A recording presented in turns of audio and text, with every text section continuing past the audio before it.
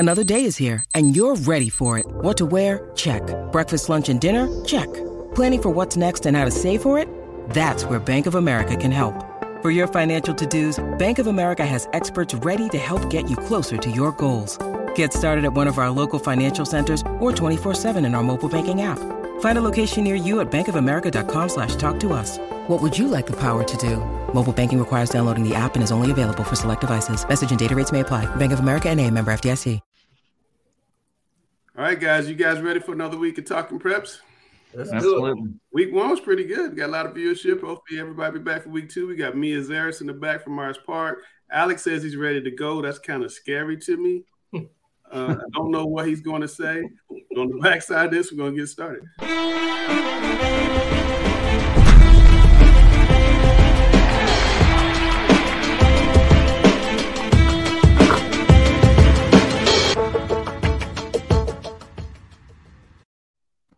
All right, as we do with the Talking Preps, we're going to hit the rundown. Alex, I'm coming to you first. I'm a little afraid because you do know the topics. I'm a little afraid. Is the East closing the talent gap on the West, Alex? Oh, is it a gap or a chasm?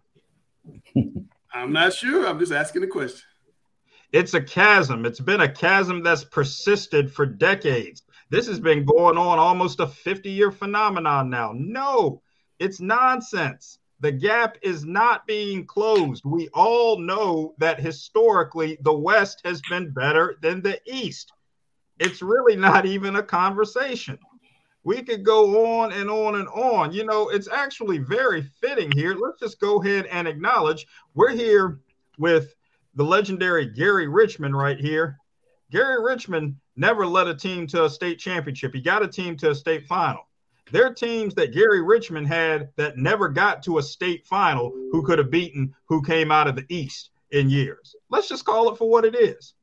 There are teams who, I'll give you a prime example. 1999, when West Charlotte, arguably the greatest boys basketball team ever in state history, that West Forsyth team that West Charlotte blitzed in the state semifinal could have beaten about anyone who came out of the East. Wow. No, the chasm is not closing. It hadn't closed in 50 years. It's not closing now, and it's not closing anytime soon. All right. Alex has spoken. Rick, what do you have to say? Well, if you look at the history on the boys' side at the public school level, there's a lot of balance as far as state championships are concerned. Because, you know, you look at last year in the 4A, Millbrook won the state championship. At the 3A, Weddington. 2A was Farmville Central, and 1A was Wilson Prep. So if you look at it on the boys' side as far as state championships, you have to say the East has done pretty good. You go back to 2019 before COVID, you had a split between 2 state champions at the East and also 2 at the West. So I think when you talk about state championships on the boys' side, there's been pretty good balance. Okay. Randall, the That girl does not account for the West's domination for 20 years. It was ridiculous. You went through 90 to 2010, and the West dominated. The last 2 years doesn't make up for this. Okay, but Rick, the talent gap, not necessarily the team accomplishments. Do you think there's a talent gap between the East and West?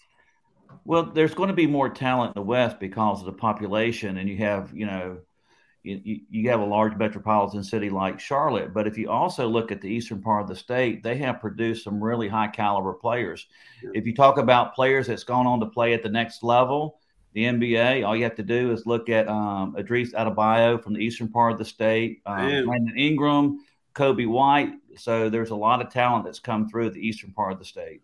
Absolutely. Randall, are the public schools closing the gap on the private schools? It seemed like we were definitely there a year or two ago, but is that the case still now? Oh, yeah. And it's getting closer and closer by the day. I think for a lot of the private schools, to be honest, private school basketball is down again this year, and it's not necessarily a bad thing. I think, especially when you look at, the 4A around here, I think it makes it super competitive. I think there's teams that you can beat every night, and there's teams that can be beat every night. It's kind of weird. You don't have any nights off. So from a fan standpoint, that's a good thing. But I mean, when you look at the public schools, especially in the Charlotte area, I think, you look at Chambers, you look at North Meck, you look at West Charlotte, even Myers Park, who played a brutal non-conference schedule, and now they get to league play, and they're rolling. They've won 7 of their last 9, schools like that. Yeah. I mean, I think that talent gap has gotten extremely smaller, and it goes back to the conversation of why can't we have a champions battle at the end of this thing? Take all the private school, take all the public school champions, and let's see who the best is. The only problem with that is the private schools get done. The private schools get done like February 22nd. The public schools don't get done until March 15th. I understand why we can't do it. I understand that part. I'm saying logistically it might be kind of tough. I think we could do it because it's not like a lot of basketball players are playing baseball or something. So I think that's not a big deal. Chelsea, I think there's a certain someone that's on this panel that could work his magic and put something together like that. But that's just me. Oh, absolutely. The guru can absolutely do that. Chelsea, from a student perspective, do you think public schools has caught up to private schools? I think so. They have, especially like I go to a 4A school. We see teams like that who just, come out and really can beat any team, despite them being private or public. And especially like the teams in the West that Randall listed, they just have these teams every year that really dominate and can beat, high-level public schools, but can also be high-level private schools. Yeah, absolutely. Gary, what I've been noticing is that more and more of the public schools are kind of taking a page out of the private school playbook by playing these tough non-conference schedules, going to big-time Christmas tournaments and getting battle-tested early. Chambers boys, Myers Park's girls, we got Mia Zaris on earlier. They played a brutal schedule. Chambers' girls have played a brutal schedule. And those teams are now getting battle-tested in the same way we used to see the private schools. Does that have anything to do with the fact that public schools are running it down? Or more kids just stay? Yes, I think that helps. But I think you also find, what's the unwritten thing here is a lot of kids are conjugating at certain public schools that make the public schools more competitive, as opposed to, let's say, 20 years ago, where, schools may have a cycle of 3 or 4 years of being strong and then they have 3 or 4 years of being weak. Now you have various programs in the public schools that kids are feeding into by, transfer or move in or whatever. And they're conjugating it at maybe 2 or 3 schools per conference. And those programs are able to compete at the private school level and even on the national level, because kids are going to the school of their choice as opposed to the school that they're assigned to. All right, Rick, final word. Well, I think the point is you're seeing a lot of the public schools now, especially in the Charlotte area, and also some of your top public schools team in the eastern part of the state, try to play a more difficult non-conference schedule. And, case in point is Chambers. I mean, I spoke to Brian Frazier last night and I said, hey, thanks for coming to the event. He goes, I enjoy the platform because I'm able to put Chambers on the map to show that we'll play any private school team, any non-association team, and show that we are just as good as anybody else in the state. And I think that's the right approach. Yeah, I think the public schools definitely taking a page from the private schools in that regard. Alex, does it bother you when players on teams aren't uniform? They're not wearing the same type of shoes, the same type of leggings and under things. Does that bother you? I'd like to begin by answering this question by affirming for everyone that this question is planted. This is a trap. It is definitely planted. And this is a setup by Langston Works. Right? Definitely setup. Exactly what I'm going to say. So now that we've gotten that out of the way, yes, it bothers me. And what should happen every single time? Actually, it took a little longer for me to sign on because I was looking for one of my officials' whistles. We have too many times when officials take a lot of heat and people aren't supposed to make critical remarks about officials in media.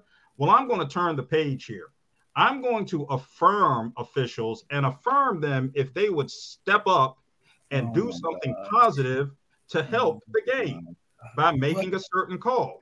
Every single time a jersey is untucked, Technical foul. No way. Every single time you have mismatched leggings. Oh, God. Every single time somebody comes out with jewelry, rolled shorts, or any of this other nonsense, technical foul. Alex, what are you talking about? I will tell you why. Because it is in the rule book. Oh, my God. These things not being called are the reasons. These things not being called are the reasons that kids cannot play the game correctly. All of these. When you need mealtime inspiration, it's worth shopping Kroger, where you'll find over 30,000 mouth-watering choices that excite your inner foodie. And no matter what tasty choice you make, you'll enjoy our everyday low prices, plus extra ways to save, like digital coupons worth over $600 each week. You can also save up to $1 off per gallon at the pump with fuel points. More savings and more inspiring flavors make shopping Kroger worth it every time. Kroger, fresh for everyone. Fuel restrictions apply. All of these things heighten the utmost disrespect and desecration of the game that we are seeing today. You wonder why kids can't play the game well? Because so many of them have no respect for the game. And when you can't dress appropriately, and it's not going to be called, it has to be called every time. If we have 12 technical fouls in a game, I don't care. Get in uniform and do it right. Alex, are you telling me that a rule book that hasn't been updated probably in 30, 40 years is the reason for all this? Because officials don't want to read the rule book? Like, why are uniform technical foul? Why take these kids, they're expressing their individualism. Like they like to be different. There's nothing wrong with it. You know why? Because when you turn on NBA games, guess what? They not wearing the same shoes. They aren't wearing the same leggings. When you turn on college games, they're not wearing the same shoes. They're not wearing the same leggings. So guess what? If you can't do it at the top, and that's what these kids are watching, why are we holding them to a different standard? I'll tell you why we're holding them to a different standard. This is the NBA, the No Balling Association. We are dealing with education-based athletics. Okay, that is a different standard. Alex. Okay, we get it. All right, Chelsea. I want to get the teenage view of this. What's your view on the individualism with shoes and leggings and the add-ons that kids have? Yeah, I personally don't care. When I look at a team and see they have different shoes, and one player has an arm sleeve or a different color, legging or whatever. And I think especially at this age where kids, we all love the new shoe releases and stuff. There's a lot of kids who are into customizing their own shoes. Mm-hmm. I think that's really cool, when a player goes on the court and they get to, show off their shoes or whatever, specifically that. But I think as long as, they have the same jersey, I think the only thing about the jerseys, I don't care about rolled shorts, but as long as it's tucked in, because then parents from the stands always yell about that. I know a lot of kids come out with the jersey untucked and leave it untucked the whole game. Gary, as a coach, does this bother you? I can't stand it. I'm just like Alex. Oh okay, listen. Uni means one. Yeah. The jersey is the same. The shorts are the same. The socks should be the same, and the shoes should be the same. Now, Randall's talking about individuality. Here's how you put your individuality on it. Okay, as a coach, what I would do in the preseason is I would get my seniors together. I'd have the shoe rep come to the school. Yeah. I said, show me all your brands, Nike, Adidas, whatever, in the school colors, white or dark. And then I let the seniors pick which color they wanted to wear, which brand they wanted to wear. But everybody was going to wear the same brand. I said, you can pick the socks. You can get white socks, you can get black socks, you can get pink socks, but everybody is going to wear the same sock because that's what uni means. It means one. Now, Randall's talking about the individuality. If you want your individuality, play well. People will recognize your individual name if you play well. Hey, Coach Richmond, you know how I play well? In the words of the greatest football player I ever seen, If you look good, you play good. Hard, nope. But I'm gonna let them look good. I'm gonna let them pick the uniform. But everybody's gonna wear the same one. But Chelsea had a point about Combine. What did you see with Combine, Chelsea? They're a New Balance team, so they all have the same. I want to say it's the same shoe style, even. But no, they definitely don't have the same shoe style because Patrick Wesley wears like a size 22, so he can't wear the shoes that other kids are wearing. I'm going to do everyone a favor and reserve my comments about Combine. All right, but let's let Chelsea finish your point. Go ahead, Chelsea. It's all the same, New Balance shoe brand. They just have different colorways. Same socks, same everything, but just a colorway. I just think it's a sign of the times, I guess. I don't know. I don't like the roll shorts. Some of these kids rolling their shorts are way, way too high. That's not cool. Langston, there's somebody in your household rolling their shorts way too high. So I can't stand it. I can't stand it. No, I can't. Believe me, he hears about it too.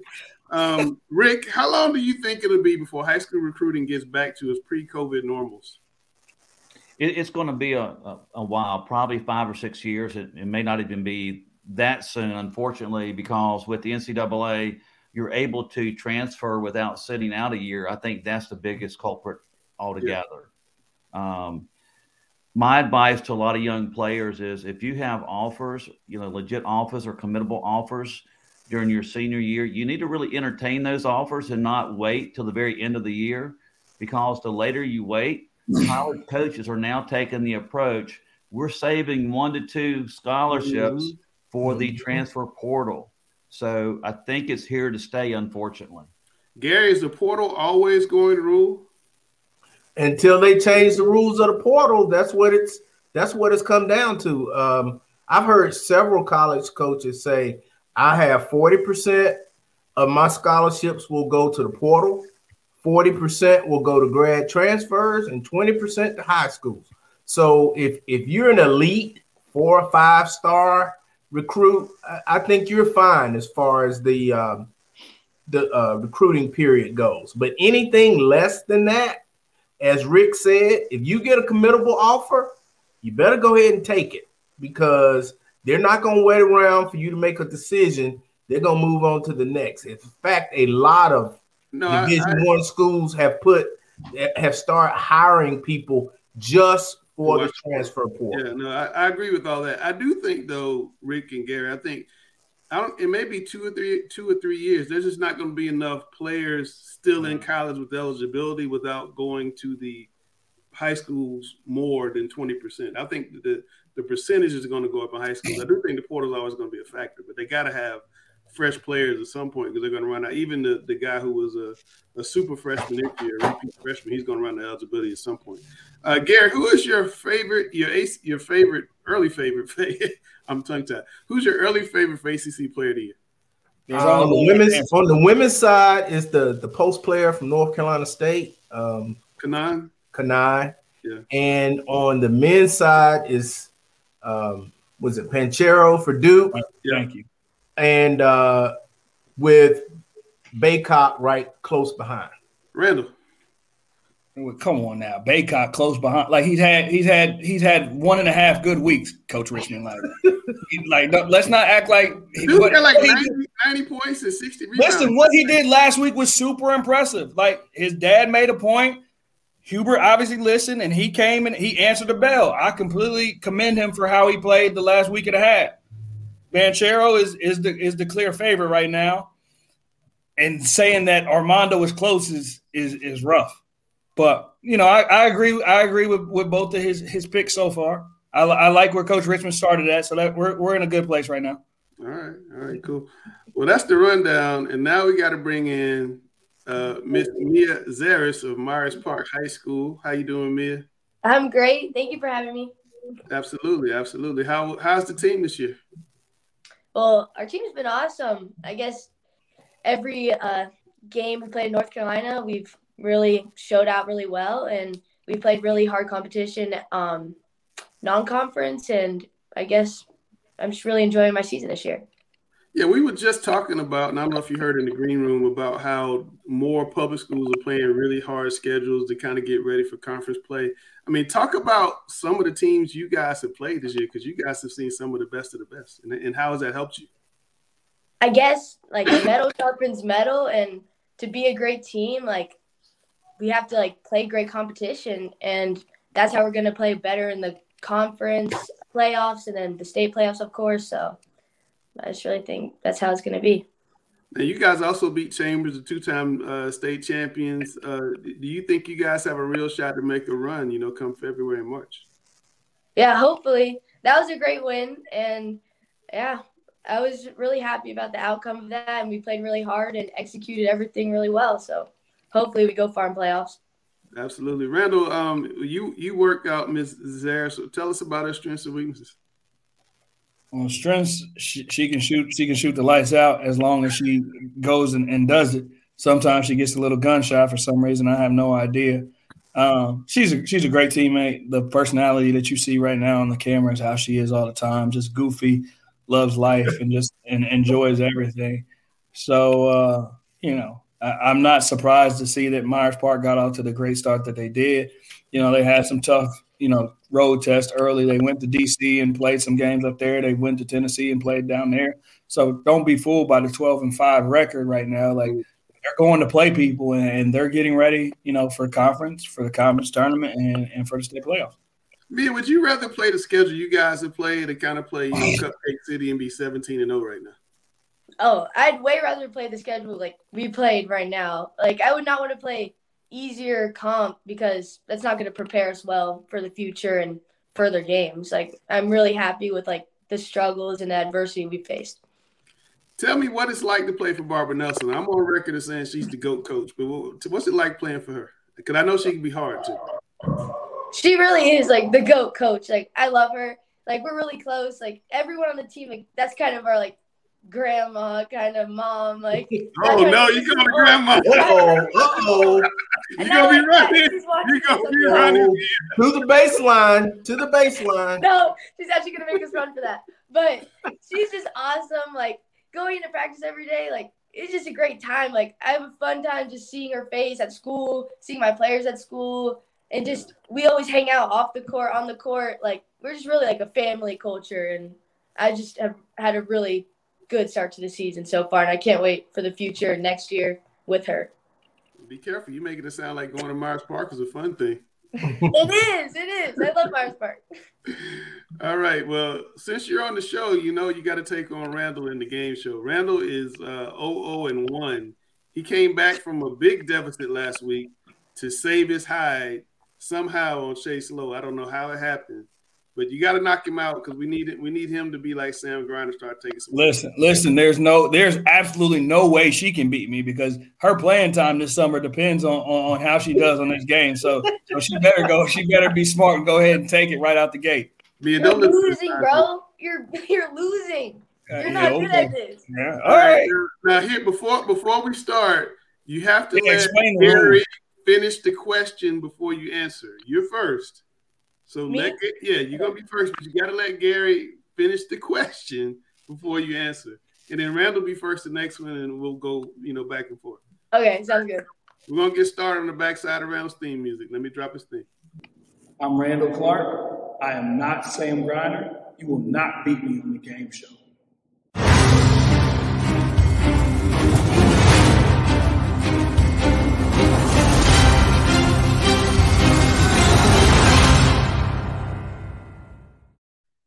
Are you ready, Mia? Yeah, I'm ready. All right, let Gary read the question. Here we go. All right. This popular rapper has been nominated for 16 Grammy Awards, but has never won one. Who is he? A, Snoop Dogg. B, Drake. C, Common. D, LL Cool J. All right, Mia. This is a tough one. I'm just going to say A. A, Snoop Doggy Dogg. What you got, Randall? Snoop Dogg got some new hot dogs coming out called Snoop Dogs. What you got, Randall? I'm going A, Snoop Dogg as well. That is the correct answer. You both are off to a good start. There we go. Did you guess, Randall? Did you know that? Nah, I knew it was Snoop. I totally guessed. I'm glad you guessed right.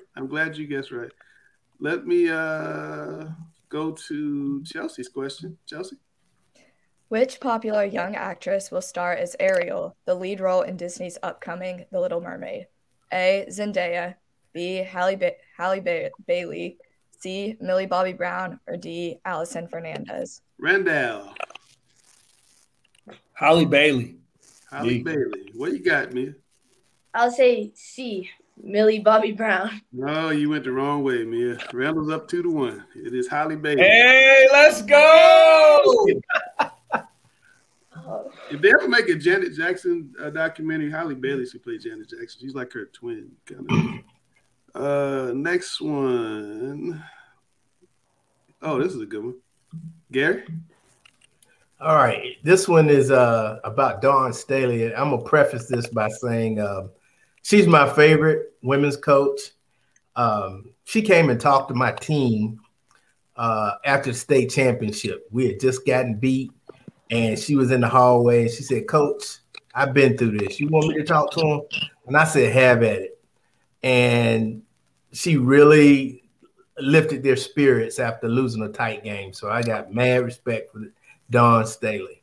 But anyway, here's the question. Before she became a national champion at South Carolina, which Division I school did Dawn Staley coach? A, Virginia, B, Maryland, C, Temple, D, UMass. All right, Ms. Zaris, you were up. This is like really sad. I don't know this because I just went to like the Women's Basketball Hall of Fame. But I'm gonna say B. B, Maryland. Randall, what you got? I'm gonna go with her alma mater. I'm gonna go with Miss Staley coached Temple first. She coached Temple first. She went to Virginia. That's our alma Went to Virginia, yeah. So, see, I only remember Temple, so that's good. She was at Temple when she came and talked to my team. And so your answer is A, Virginia?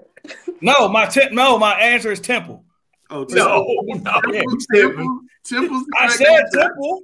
I just wanted to be sure because you said alma mater. Yeah, I said Temple. She didn't go. Yeah. That means a dub. That means a dub for Mr. RC. No, you were in this same position last week. Oh no, I don't think so. He's adding questions trying to get you this win. I'm not adding questions trying to get you this win, Zaris. Chelsea, here we go. In 2021, the NCAA playing rules oversight panel approved moving back the women's 3-point line. What is the distance now? A, 22 feet, 1 3/4 inches. B, 23 feet. C, 20 feet, 9 inches. D, 19 feet, 9 inches. Who's first this time? Who went first last time? Randall's turn. Okay, it's Randall's turn. 20 feet, 9 inches, Chelsea. That's the answer C, Randall says. What do you think, man? Yeah, I'm going to go C. The answer is A.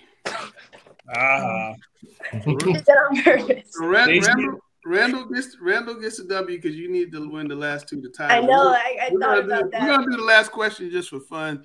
Randall will not know this one, though. Gary. All right. Langston, I'm going to sound like Dale on this one because these names. Oh, my God. Doja Cat Yep. is the stage name of a popular American rapper, singer, and songwriter. What is her real name? A, Megan Pete. B, Diamond Cueva Valentine Harper. Yeah. C, Belcalis Almanzar. Kind of. D, Amala Ratna Zendite Daimini. That sounds like me reading the attendance roster when I'm substituting. All right, Mia, which one of those is Doja Cat's real name? I'm going to go with B. B, Diamond. Randall, what do you think? It is Diamond. It is not Diamond. The answer is D. It's Amala. Oh, my God. Megan Pete, That was so bad. Megan Pete is really Megan Thee Stallion. B is Right. Saweetie. C is Cardi B. Those are all real names. It shocked me. Oh my God. I got a little helper that goes to UNC Charlotte and help me with these questions. But Mia, it was really cool having you on the show. Hopefully we get you guys back when you start making that playoff run. Maybe we get you back with your grandma coach. For sure. Thank you for having me. You said it, and I'm going to clip it. I'm just telling you. Delete that. Delete that. We don't need it. No, that's going out to the world. I'm so embarrassed. Mia, at least you saved some playing time for yourself in the spring. Thank you. All right, Mia, take care of yourself. Good luck, all right? Bye. Thank you, guys. All right, bye-bye. She's a lot of fun. Enjoyed Mia Zaris. Unfortunately, she gave Randall a W. Wait a minute, I brought folks back, and it's actually Chelsea's time. And so let me move people out and let Chelsea have her. So this week, I interviewed class of 2024 Taylor Barner from Panther Creek Women's Basketball, and I helped out at the girls' John Wall Holiday Invitational, and they played games against NRCA, Garner, and St. Francis Academy from Maryland. And she just had a great, run at the tournament. They came out with 2 wins and 1 loss. And her being a sophomore, I thought it'd be really interesting to see how she really led the team being so young.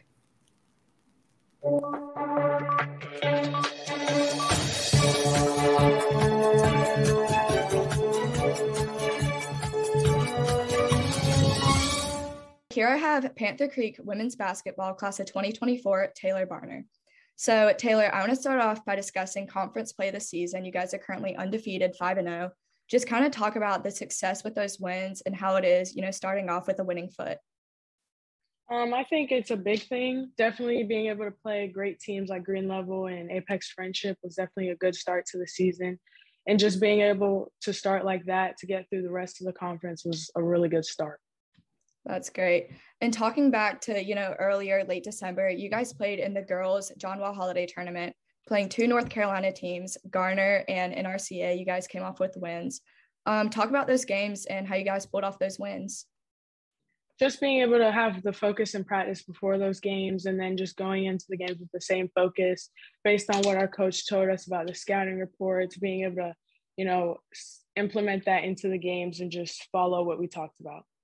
That's great. And also in that tournament, you guys did come off with a loss to national team St. Francis Academy. Although they're out of state and, have that really high reputation of the team they are, talk about the advantage of playing high-level competition. I think that really showed us what we needed to work on. As much as, we don't like losing, I think we kind of needed that loss to see what we needed to work on, and just being able to go harder in practice and having that game really helped us going into conference play. I like that. And Taylor, you're a sophomore, class of 2024. Despite being so young, you're putting up those statistics that really lead the team to winning games. Kind of talk about the leadership role you play. Definitely being able to be aggressive, but also being that leader. It's definitely been different stepping into that role comparing to last year where we had senior leadership, but I think just stepping into that role is definitely leading the team to our success so far. That's great. And to those who don't know you as a player, how would you describe your game style and what makes you a threat on the court? I definitely like playing fast, being able to drive to the basket whenever I can and being able to hit that open shot and the 3, but also getting my teammates involved and running in transition is a big thing. I like that. And finally, what's an individual goal, maybe a team goal that you're working for? And this can either be for your whole high school career till the end of the, senior year, or just even for this season. Well, as a team goal, definitely going to states and going further in playoffs than we did last year. And then an individual goal is just definitely maintaining that leadership role. Just being able to step into that position and just stay up there and get, my teammates and everyone involved. I like that. And real quick, for a team goal like states, how would you guys push for that in practice or games? Just definitely being able to compete in practice, do the little things that really, really get you that far in playoffs that really matter. That's great. Well, thank you so much for hopping on. Love getting to know you as a player, and best of luck this season. Thank you. Another great job, Chelsea. Yes, absolutely. Another great job. And Taylor Barner on a Panther Creek team that's right in the thick of a conference championship race with some big games coming up with Green Level and Apex Friendship in the next couple weeks. Really going to determine some things going forward in what's a very, very strong conference. Now, with her producing at that level as a sophomore, and Coach Richmond, I wanted to ask you this. because you've had to do this many, many times over. Championship level teams and your 03 team you had senior leaders in Kerry Metzger and types like that, but you also had to integrate in impact freshmen and sophomores in that deal. So you see a young lady like Taylor, 21 points as a sophomore. How do you manage that dynamic, particularly with a team that's going to contend? I mean, we can say, yeah, do you want to win? But you got to work with them every day. Yeah, I mean, when you have a young star, you have to get the team to understand that you're playing to win, and you look for mismatches. And apparently, with her points average, she is a mismatch, and so you're going to attack the mismatch. Okay, that doesn't mean you take away some of the leadership abilities of the seniors.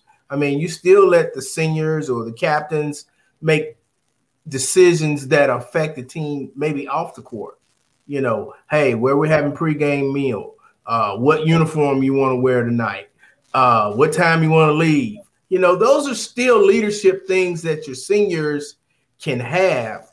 But when you get on the court, it's about winning and attacking the mismatch and putting your best player. And trust me, kids understand who's the best player on the team. They're not naive to that.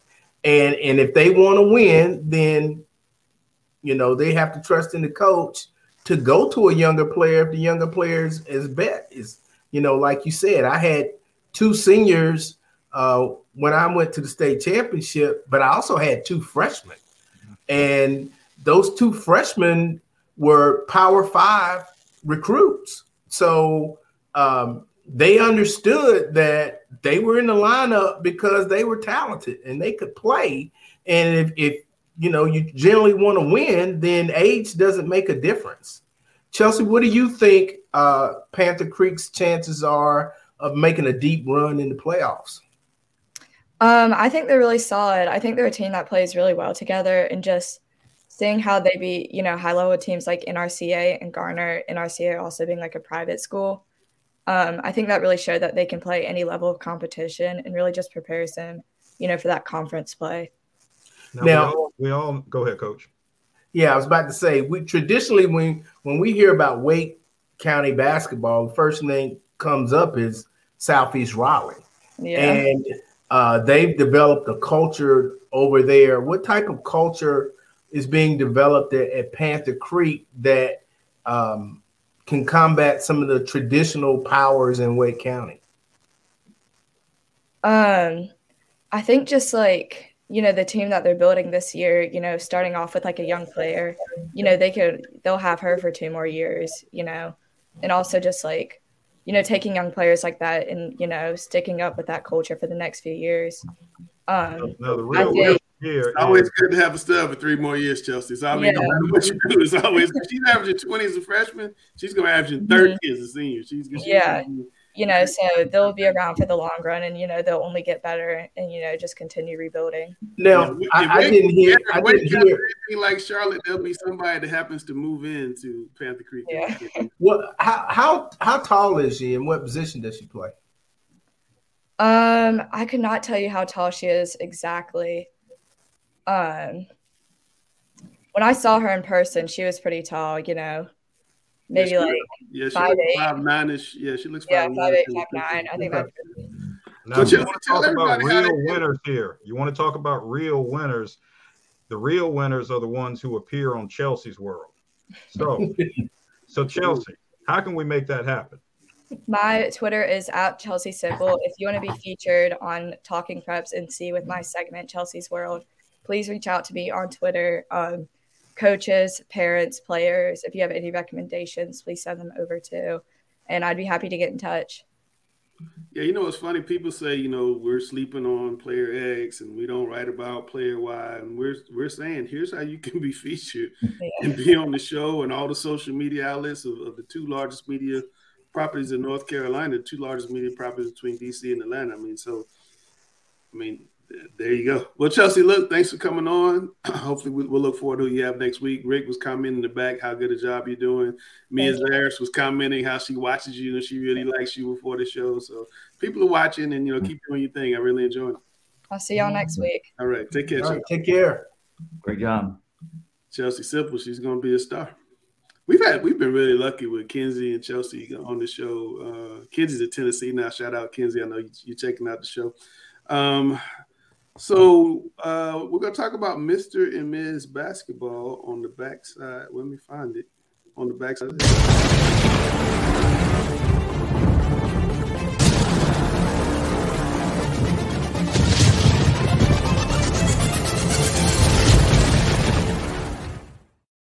So Alex and Randall, we're holding pat this week. Holding pat. I think we had some good games this week. Some players on this list played really well. Ella Hobbs played well. 24-14 against North Macon, losing effort, but good gracious. Yeah, exactly. So sometimes you just got to keep things the same. Mia Zaris, who was on the show earlier, she had a great week, and I really went back and forth and seeing if she had cracked it. But for this week, we're keeping it the same. Well, I looked at Taylor Barner in that video clip, and I saw some of her highlights when Chelsea had sent me the interview. And I mean, she's a freshman, but she's the real deal. So I mean, you guys, this list is going to be tough to crack. It's going to be even harder, Alex, when you guys have to start breaking it down, going to 12 and 8 and 3. I mean, is that going to be really difficult? No, it's not going to be difficult at all, because when it all comes down to it, the player who's going to be Ms. Basketball is the one who ultimately takes her team, who uses her individual attributes, characteristics, and qualities most effectively to take her team to a higher level. And it looks like, just looking at this group, that higher level is going to be the quantifiable standard of a state championship. That could be at the independent school, that could be at the 2A, that could be at the 3A, that could be at the 4A, that could be at the 1A. That's going to have to be a quantifiable standard, just looking at this list right here. So that one prep doesn't have a state championship, so they just have to keep winning, I guess, for Ella Hobbs to. I'm sure. Listen, they're gonna play enough really good games where she's gonna be able to, if she puts them in a position to be very successful, what she's done so far, like she's gonna have a shot at it. Shout out to North Mech for defeating them, because they are. They went small and sped the game up, and they double teamed her and tried to harass her. I mean, she had a monster game, particularly the second half. But yeah, shout out to North Mech. Jennifer Baker had a great game plan. Before I have Rick talk about the boys' side, I did want to make a point. Somebody was telling me the other day about Chase Lowe being on this list and questioning whether he should be on this list. I don't do this list. This is Rick's list. Rick is the guru. There's nobody knows more about high school basketball in the state of North Carolina than Rick Lewis. Just like in football, Chris Hughes is on here. And there's a reason why I have those two guys on here, and we're so lucky to have them, because there's nobody that knows the sport the way they do and cares about the sport the way they do. But back on Chase Lowe, he may not be Mr. Basketball ultimately, but there's no player in North Carolina, in my opinion, who is more valuable to his team. And I think there's a difference between Mr. Basketball Player of the Year and most valuable player, Rick. But I don't see a player who's more valuable to his team than Chase Lowe. Weddington is not number one in the Charlotte Observer Sweet 16 and ranked in. You're going to have your state rankings here shortly, whatever they're ranked in your state rankings, without this young man.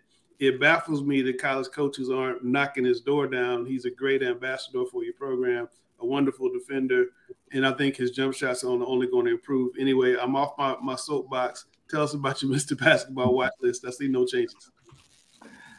Well, I think everybody got a chance to listen to Chase Lowe last week, and he's an articulate young man. He's a 4-point, plus GPA student, but all you have to do is look at Weddington and see how valuable he is to the team.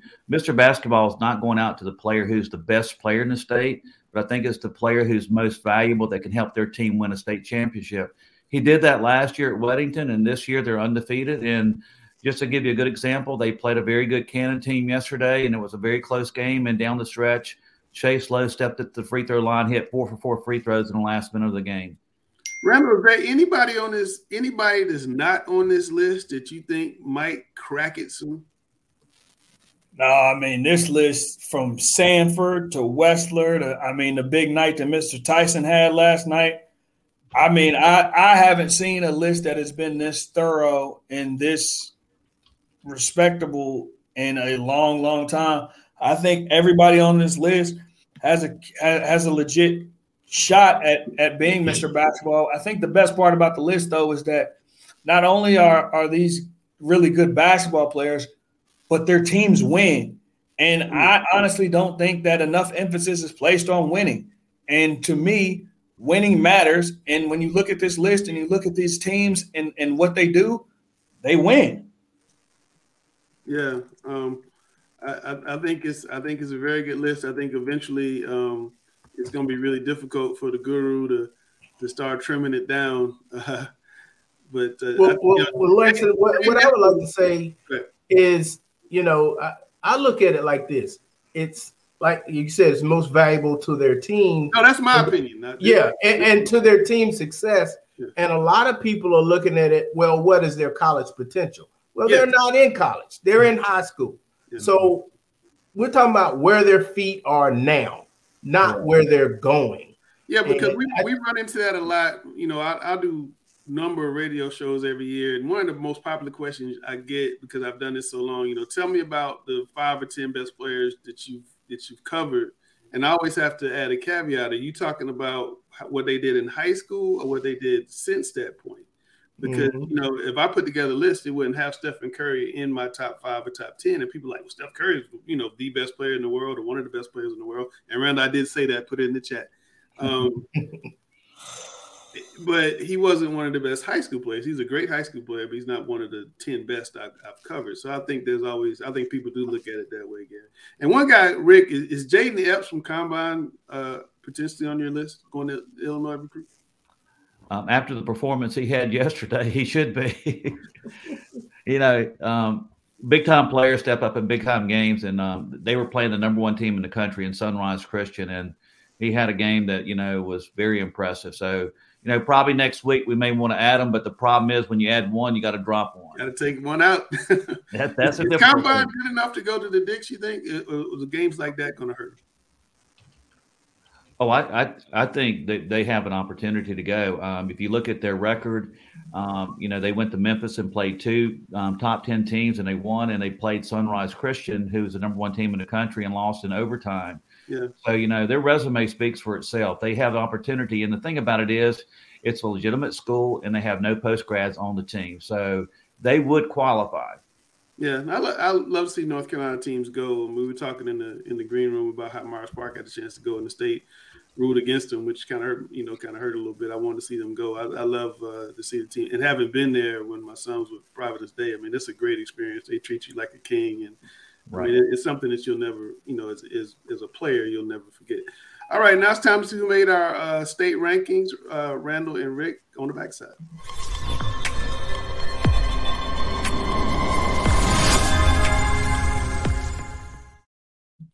Alex, I see some shuffling this week.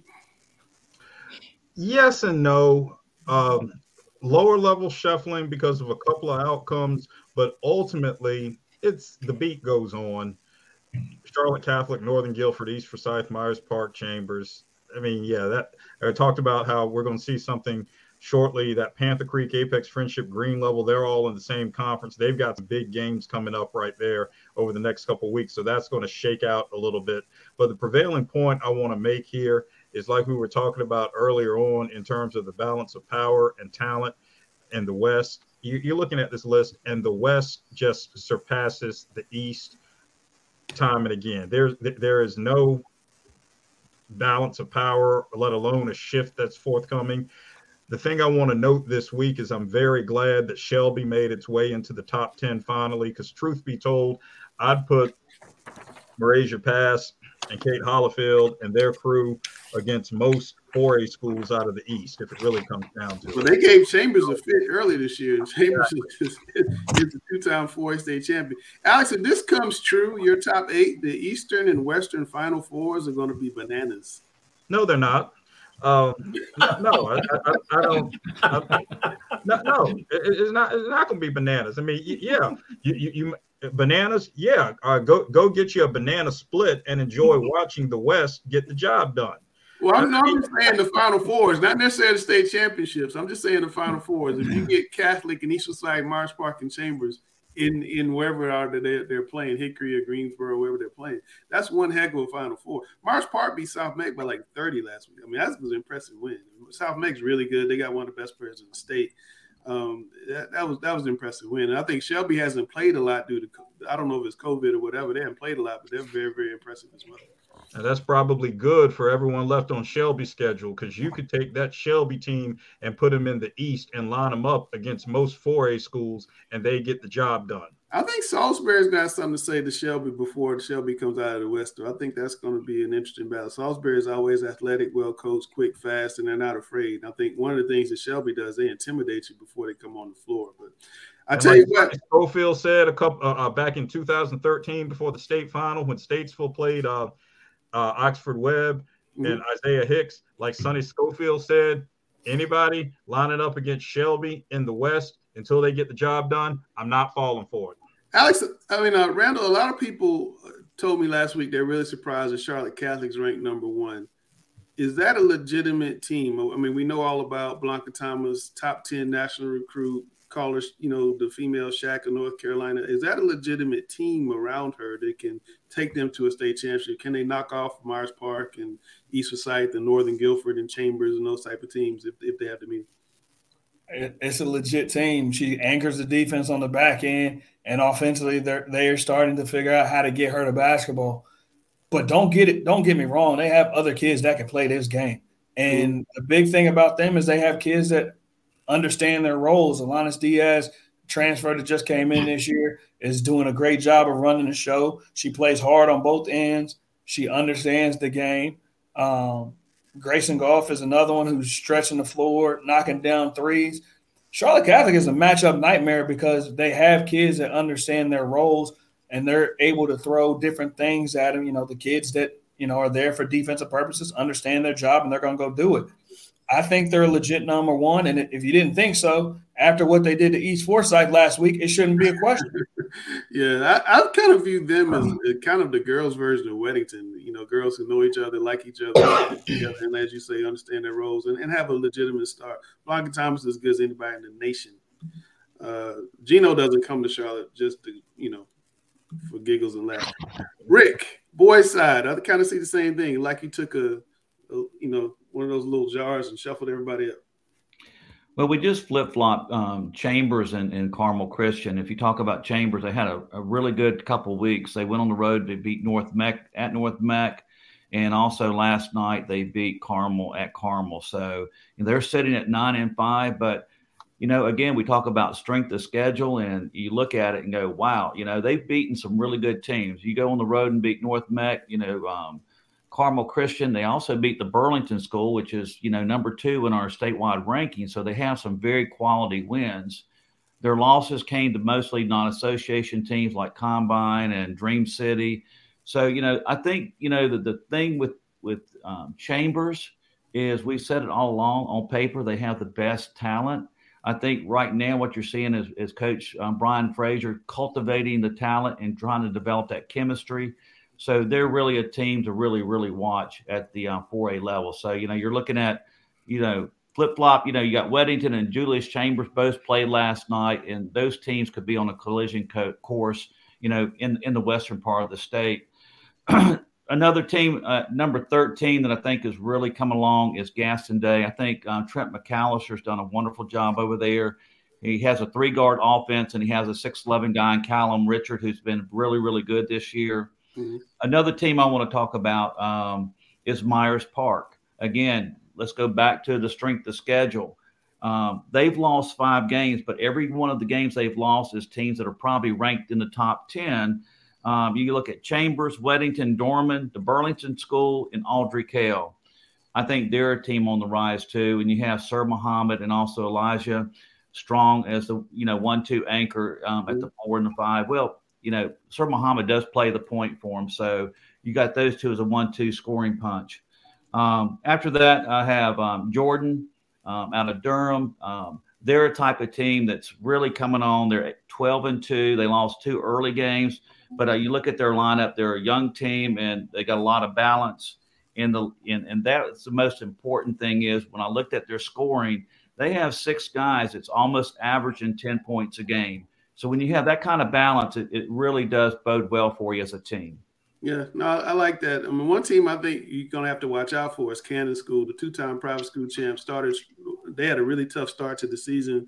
They've had a lot of injuries. Star point guard Austin Schwartz, who's looking like he's mid-major plus high major kind of talent, had a knee injury.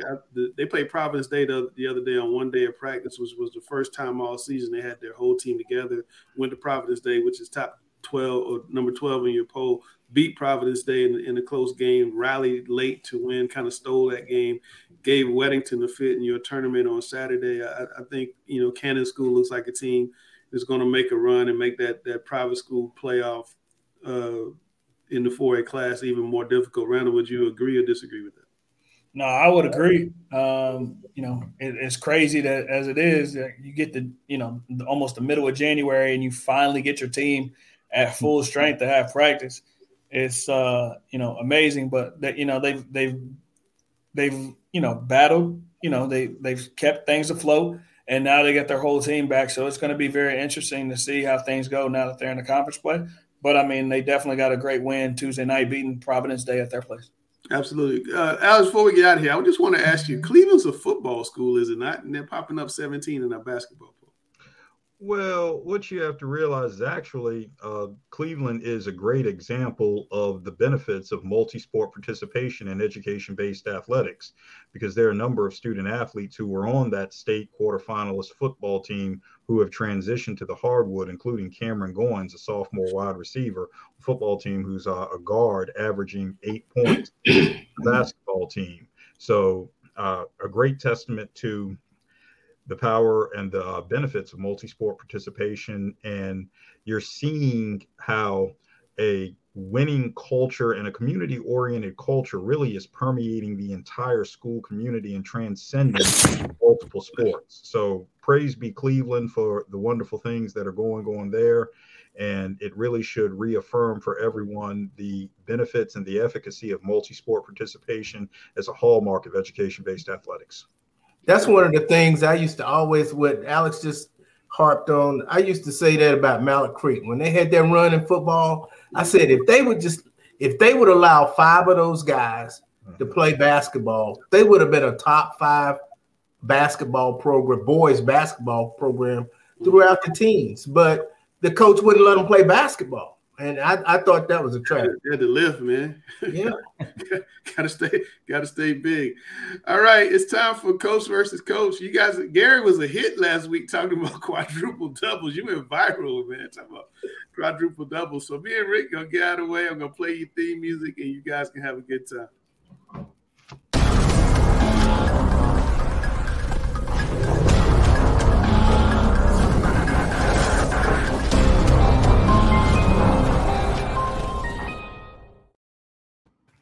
All right, we got Coach versus Coach. Let's go ahead and do the coin flip here.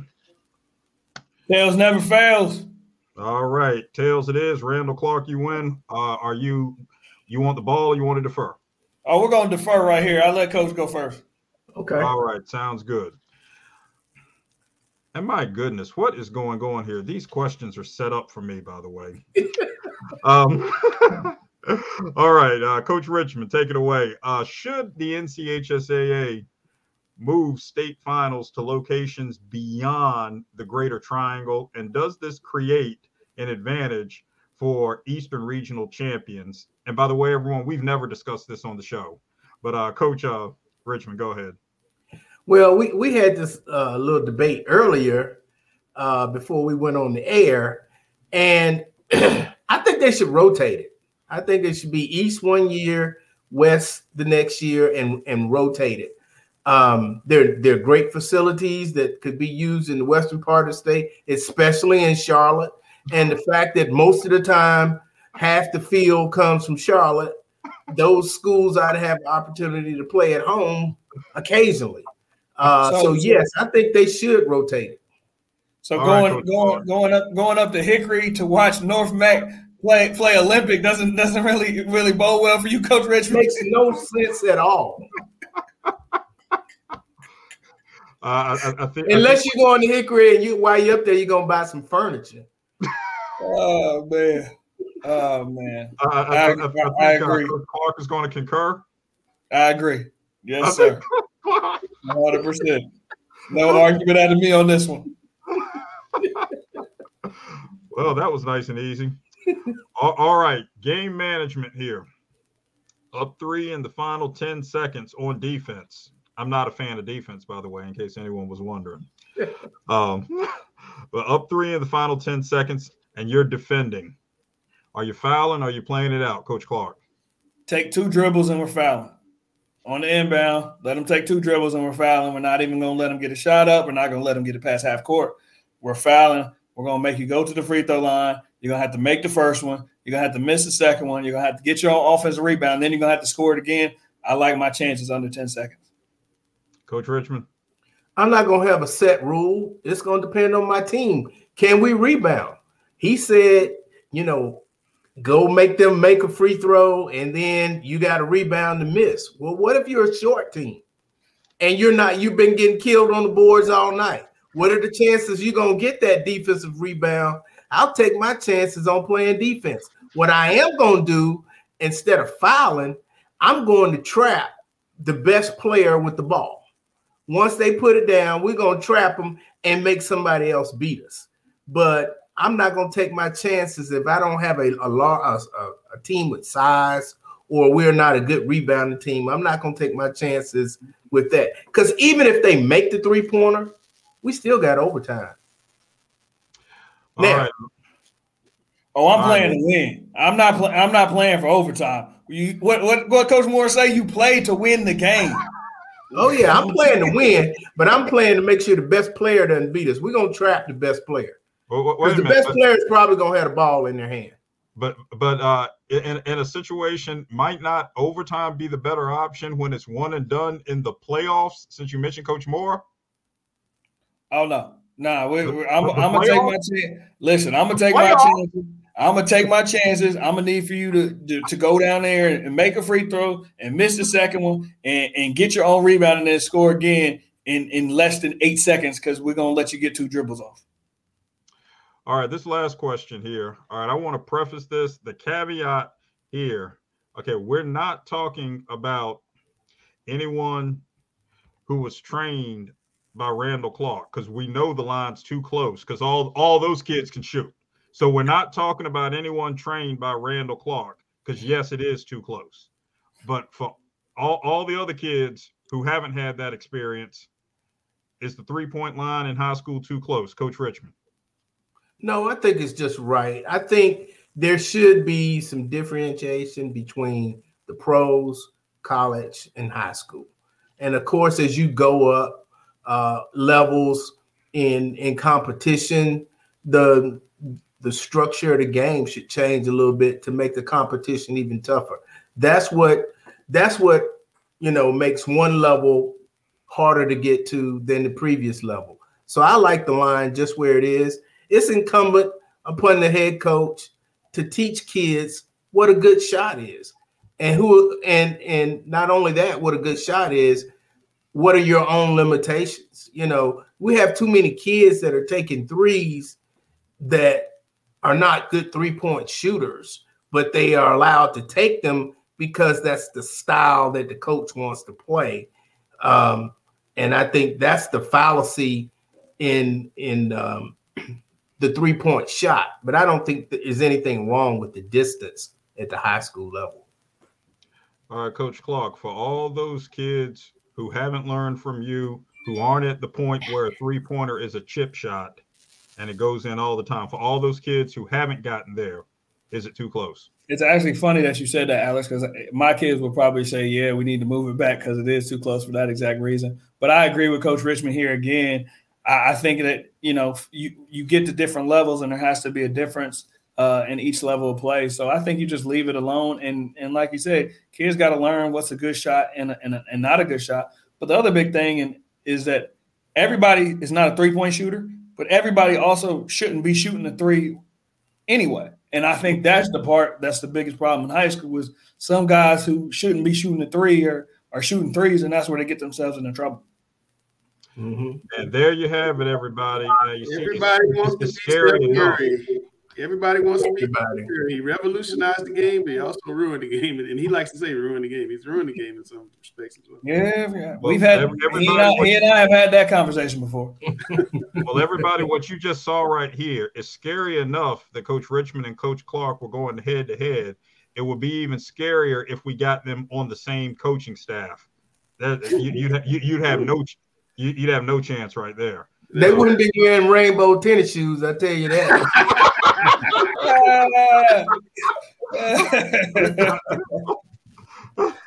Oh man! All right, well, it's time to get out of here, and it's time to go to the start of the show and get us final thoughts. Piggybacking on what we just talked about inadvertently, it's okay to be a big. Everybody doesn't have to be a stretch. You can be a big and go dominate. I watched Riley from Providence Day the other night go down low, make great post move and score down there.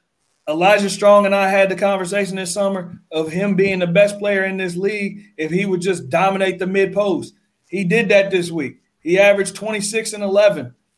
It's okay to be a big. Embrace being a big. Does that mean you have to do everything with your back to the basket? No. But it means that if you can go dominate on the low block, go dominate on the low block, help your team win, and put a lot of pressure on the defense.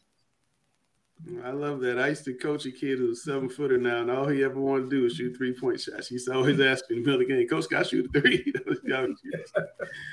Richard, anything you're looking forward to this week before we get out of here? You know, I haven't even had a chance to look at the schedule for this week. So, not going to be doing a whole lot Monday and Tuesday. That's for sure. Going to be a whole lot of PPD on Monday. Yeah, I'll be on Max Prep quite a bit today, just, mapping out the schedule and the games for the upcoming week. Yeah, no, it should be fun. This was a fun episode. We out, Grice, if you're watching, we're out in an hour and 5 minutes. I know you're jealous. Well, thank everybody for watching. That is Randall Clark, the best trader I know. That's Gary Richmond, my good friend, my Chapel Hill friend as well. It's my frat brother. Alex Bass, the contrarian. Rick Lewis, the #1 voice of high school basketball. I keep telling you guys that every week. It matters. I'm Langston Worst Jr., and we are Talking Preps. Hey, give me your picks today, gentlemen.